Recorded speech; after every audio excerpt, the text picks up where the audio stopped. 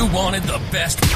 You've got the best podcast, the hottest podcast in the world. The Chris Voss Show, the preeminent podcast with guests so smart you may experience serious brain bleed. Get ready. Strap yourself in. Keep your hands, arms, and legs inside the vehicle at all times, because you're about to go on a monster education roller coaster with your brain. Now, here's your host, Chris Voss. Hi, folks. This is Voss here from thechrisvossshow.com, thechrisvossshow.com. Hey, we're coming here with another great podcast. We certainly appreciate you guys tuning in. Thanks for being here. Be sure to refer the show to your friends, neighbors, relatives. Go to youtube.com/Chris Voss. Hit that bell notification button. Go to all of our things on Goodreads, Facebook, LinkedIn, Twitter, TikTok, all those different places you can go to and see all the wonderful things that we're up to over there. Go to goodreads.com/Chris Voss, see everything we're reading and reviewing. So today we're going to be interviewing a wonderful author. She is the author of the book that just came out August 1st, 2021, The Apology Project, a novel. Her name is Jeanette Escudero, and she's on the show with us today. She is the child of Cuban immigrants. She was born and raised in Miami. She worked as an attorney before turning to writing fiction. Being published fulfilled a dream and gave her an outlet for her imaginative, romantic side. Writing under the pseudonym Sydney Halston, she is a USA Today bestselling author of multiple romance series, and she writes about flawed and relatable women. Welcome to the show, Jeanette. How are you? I'm good. Thank you for having me. Hi, everyone. Hi, welcome. This is interesting because when I Googled you, they're like, hey, we want to put her on your show. I saw like all these romance novels, and I'm like, juicy. Okay, let's see what this is about. And I love romance novels, but how many times can we have sex on the beach? I'm just kidding. I'm doing jokes. Many times. Jeanette, give us your plugs so people can find you on the interwebs. Sure. This is the first book under my real actual name, which is Jeanette Escudero. And you can find me on Facebook under author Jeanette Escudero, Twitter, author Jeanette Escudero, or at author Jeanette Escudero. Same thing with Instagram, at author Jeanette Escudero. So pretty simple. Pretty simple. Yeah. So what motivated you to write this book and, of course, divert from your normal romance? I did very well writing romance for about 6 or 7 years and really cranked out a bunch of books, which I loved. I still love them to this day, but didn't feel very romantic to write during Corona and COVID and the lockdown. Just didn't get that same. There was no sex on the beach during Corona. No, nothing. Anyway, yeah. I did have some sex on the beach drinks, but that's about it. So I think that's really what made me switch over. This book just didn't feel very romantic and very sexy. It had a completely different tone. It's a funnier book, actually, but it was really about the character and how she went through some changes and some work-related things that we can get into, but it wasn't about the guy. It wasn't about the romance. It was really about her. And once that kind of happened, I said, I need to differentiate between Sydney Halston, the romance risque author, and the literary fiction writer. And that's how it came about. There you go. Blame it on COVID. Blame it on COVID. You could have had the two of them riding on the beach there, getting sand in all their parts with the COVID masks on. That might not the same. Just that's not. I can see the cover for that. I'm sure we will see it at some point, right? Yeah. He's asking her, have you been vaccinated? That sort of thing. I don't know. Your vaccination records. Love in the COVID land. It's going to be a book. I guarantee somebody's writing that right now. Give us an overview of the book. What details? Give us some of the minutiae. Amelia Montgomery has been an attorney went to high school, went to college, went to law school, attorney like I did, just one thing after the other, except that she just kept on being in the grind of things and just working, got up the ranks in this law firm, only woman in the law firm, up high as one of the partners. And now she's in kind of a crossroads. She's about to turn 40. She's been handed this major case where the defendant is really a sexist jerk and probably did the things that she's supposed to be defending him against. Civil cases, very much Me Too, like Harvey Weinstein kind of situation where he's this big bad kind of not the best guy, but she's always handled these cases, but she feels icky basically handling this one. She just doesn't want to defend him. The partners say a few things to her where it comes across as she's just the token woman here in this firm, and she has to basically go forward and do these and defend this guy. And she's had it up to here. They get into an altercation. Her fist might have landed on one of the partners' face. So she finds herself without a job after so many years, and she just has lost herself in the mix. And it's her journey into finding who she is. She's lost friends because she's been working for so many years. She's lost a lot of her identity. And it's just about her finding who she really is now without a job. And it's that transition, which I myself felt when I had my kids, and even with COVID, just being at home so much, things change. I think it changed everyone this COVID time. And that's basically in a nutshell. And it's a tough journey. And it's how, as a woman, you just find yourself apologizing for everything when sometimes there's just nothing to apologize for. Sometimes you just felt the friendship like just fizzled out. And it's about that, and just in general, as a working woman, it's tough, especially if you pass that childbearing age. And where are you now? What do you do? So that's in a nutshell what it's, but funny, because it is funny. So it's kind of a funnier novel. Would that be it has humor. I tend to make humor a big focal point in all my books, even the romance ones. Even if it's tough subjects, I like to use humor. It's just the way I am. So yeah, and it's been getting really good reviews. People finding it relatable and funny, and I'm very proud of it. Awesome. Now, we talked before the show, you're a child of Cuban immigrants. And how did that play out in the book? She discovers through a 23andMe, so very interesting. She discovers through a 23andMe test, because her father is adopted. So she just kind of assumed, she was born and raised in Chicago. She just assumed she's American. She never thought anything else of it. She discovers that she has this whole lineage that she didn't even know, and this Cuban descent. Her father's Cuban, and she has family in Cuba that she didn't know. So her journey into finding herself takes her on into Cuba, where she has these long lost cousins, and she sees that we're all having the same struggles, whether we're here, we're there. It's all at the end of the day the same struggles, and she finds that really relatable. But funny enough, in Miami, we live in a little bit of a bubble, and we have these accents, and I don't know that I have an accent, but as soon as you hear me talk, you're like, where are you from? Like, I've never left. I've never left Florida. This is where I'm from. My kids don't speak any Spanish. We look a certain way. So people we're in a bubble, right? So Amelia is a blonde, blue-eyed lady. She would never have thought she's Hispanic, but she is. Half of her is Cuban. And I think that happens a lot in Miami. We get lost in this. Everyone has this accent, so you automatically assume it's just like a Miami accent. But as soon as we leave, everybody hears it. And I get asked all the time, where are you from? I'm like, I'm from right here. Florida is its own world. It is its own thing. And Miami is another monster, right? Another own world. What are some other aspects of the book that we need to touch on? Do you think it's possible, some of the narrative you use in the book, do you think it's possible for women to find work-life balance? So I think that is really what the book is about. Is there like this, women have it all? Can I have it all? And I think it's that journey of when you're, maybe, I don't know if men go through this, but I can tell you that a lot of women do go through this. I think when we're in our 20s, at least for me, I was like out to get the world. I wanted to conquer everything. I wanted to have it all. But at that point, what is all? Is it money? Is it wealth? Is it having a family? And I think at your 30s, once you've found your profession, you're more like where you want to be, and you're pushing. And then all of a sudden, those years where you're supposed to get married and you're supposed to have kids, where did they go? And I've been fighting this fight all this time. And then now you're 40.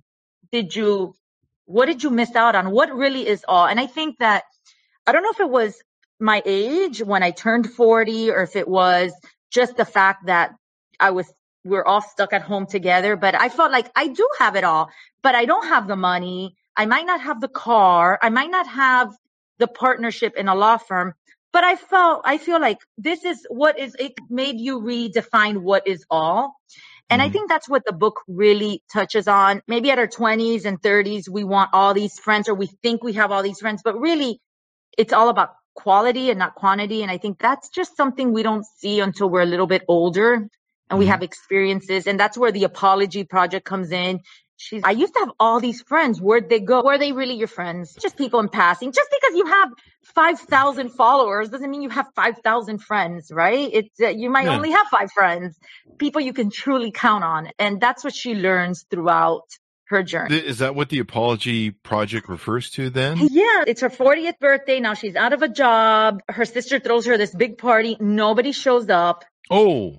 Yeah. That's big not party, really hit to the ego there. She had been at the top of her game and now she has nobody at her party. And then she starts maybe she had a little bit too many drinks that night and she starts reevaluating her life. And she said, man, maybe I do need to apologize to a bunch of people. So she writes this list on a napkin, which is the cover of the book. And she's like, all right, where did these people go in my life? Maybe I did wrong them. And then she starts on her journey to apologize, and the apology doesn't always go as planned. Uh-oh. Some people did not accept her apology. Some people owed her an apology, and some people it just fizzled out. And that's how it came about. And then at the end, that out of this big list, there's only a handful of people really that are left, that are of substance, that she wants to really have them in her life. So maybe her 41st birthday isn't going to have 100 people. Maybe it's only going to have 20, but it's the 20 people she wants to be with, not the 100 that she felt obligated to rekindle that friendship. Do you think that's a good lesson for women in their relationships, or how do you feel that plays out as some sort of lesson for women in analyzing their life, the arc of their life? I think we as women question ourselves so often. As soon as we leave a room, did I say this correctly? Did I not? Oh my God, maybe I should have said it this way. I think we question ourselves. I learned throughout this process when talking to my husband, there's things that I question that it would never occur to him, or even an apology. He's like, why are you even thinking this twice? You didn't do anything wrong. But we overanalyze things. And I think it's a woman thing. I hate to generalize, but I think it is a woman thing where we overanalyze just a lot of things that maybe we shouldn't. And I think that it is a good lesson that we don't need 100 people that don't care about us in our lives. We need quality people in our lives. It takes 2. I think that's something I learned. I was always so hung up with, oh my God, I was so busy. I didn't go to this person's kid's first birthday party, or I didn't make it to this wedding, or I didn't. But then I didn't call. It's been 2 months since I called my really good friend. And then I started thinking, well, actually, to be honest, my husband said, but she didn't call you either. Or she didn't make it to your, I'm like, yeah, man, what is that? Because we put so much stress on ourselves. She didn't show up to your whatever either. And I'm like, wow, yeah. And why am I holding this burden on myself? So I think that is something that we women do often. We put all this expectation, which it's just something we're doing to ourselves. No one else is placing that expectation on us, I don't think. It seems to work for women. If it wasn't for you guys, we wouldn't. If it wasn't for you guys, we wouldn't have a propagation of the species. I wouldn't even be here. True. And so, that is true. Whatever you guys got going on, it seems to be some sort of genetic DNA stuff that goes. And who am I to question whatever? Thanks to my mom. But yeah, she wasn't worried about stuff. But is this kind of speaking out of some of the challenges that you see women continue to face in male-dominated workplaces? So I still practice law in the sense that right now I'm in my office actually. So I do employment law. I've always done employment law. I'm suing someone right now. I'm suing someone right now. Actually, I represent employers in a consulting capacity. So interestingly enough, which is all mixed in with the book, I do employment law. I represent employers. And if people think that that the harassment and discrimination and sexual harassment is a thing of the past, I'm telling you right now, I would not have a job. So I see it every single day. I have cases every day coming through my emails and through my complaint process that my boss is harassing me, my coworker is touching me, it's every single day. I do see more men complain lately. I think it's as women move up in the job force, but I still see it every single day. And it's women in high positions that you think, how are they allowing this to happen? Why don't they just stand up for themselves? But it's really hard when when your boss is harassing you, you need that job for your livelihood. Whether you're a partner at a law firm or the head of dermatology at a major hospital, if your boss is harassing you, it's not as easy as one would think to just say something, because you feel that your livelihood is at stake. So I see these things every single day. And it's crazy because I think people think it's over. It's not happening. You see the TV, Me Too came in and it wiped out all the sexual harassment. It really didn't. It didn't. It's still going on. It's, as a CEO, I had to write up people and fire people for sexual harassment that were on our teams. And so I've seen what it looks like from all those different sides. And it's, people just still don't get it. There's still a mix of people that are still living in the old world and the new world. I was just watching Governor Cuomo give his apology today and reading some of the deets on it and stuff, thinking it through. But yeah, it's still extraordinary. It's going to be with us for a while. A lot of people just aren't getting the message, no matter how many times I guess you put them through. And Chris, you want to hear something interesting? During the pandemic, I had such an increase of cases of discrimination against women because a lot of employers didn't want to hire women. It brought us back. They would just blatantly call, do we still have to hire women? Do we have to hire people with families? And the reason is because every time that I know that's the same face I made. I'm like, didn't you hear my training last week? But think about it. When I know, right? So this is the reason. And there's actually a reasoning behind it. And it always floors me because of the homeschooling. Women we're taking in a lot of that task or that role. My husband's a great guy and he's at home, but I did a lot of the homeschooling. And so employers their mindset was, if I hire a man, I'm not going to have to deal with this because the wife is at home doing the homeschooling, not the man. So why don't I just hire men or people without children? So I will guarantee you that we will have such an increase of lawsuits once this starts coming to light, because my caseload doubled because of it. It's got to be really hard to hire people that don't have kids, especially ones that are older that have experience. Ask that, I'm a unicorn in that way myself. I just never could afford a wife and kids. I'm waiting to I got to make a few more $1 million to. Well, you'd get all the jobs. Sadly, I work for myself, so they're not going to be able to hire me. Most single people I know, they work for themselves, but I don't know. But yeah, that's pretty discriminatory. I have friends that are the husbands and they're doing the homeschooling. Their wives are actually going to work for big corporations. And so there's that. But yeah, it's sad that there's an unfortunate thing. Is the character in here, is she a lawyer? Is part of your lawyer job played into the writing of the book? Yeah, I think that the cases that I allude to in the book are things that I've seen and just cases that are common in my practice. And it's all based on the actual discrimination part is all based on things that I either experienced personally or have seen. Yeah. Listen, when I first started practicing law, I'll never forget. I was in the courtroom. I was young. I was like 25 years old, excited. It was a small case. I had my client there and it was a male. The opposing counsel was a man, older gentleman, Cuban, actually. The judge was an older man, American, Caucasian guy. And the opposing counsel said something along the lines of, "Mama, relax. Let me handle it." I wanted steam came out of my ears. It was so condescending. And it's a combination of being a woman, being young. So I can relate to Amelia's story in the book. And I think a lot of women would, whether you're an attorney, a housewife, or a stay-at-home mom, or a doctor. I think that we can relate to those little condescending remarks. Yeah, unfortunately. It's something that needs to change. I got the message in the 90s. I think it was from, what was that one movie with Michael Douglas and what's her face? But no, I got the message back then, not just from that movie, but from the kind of the rise of, sexual harassment stuff.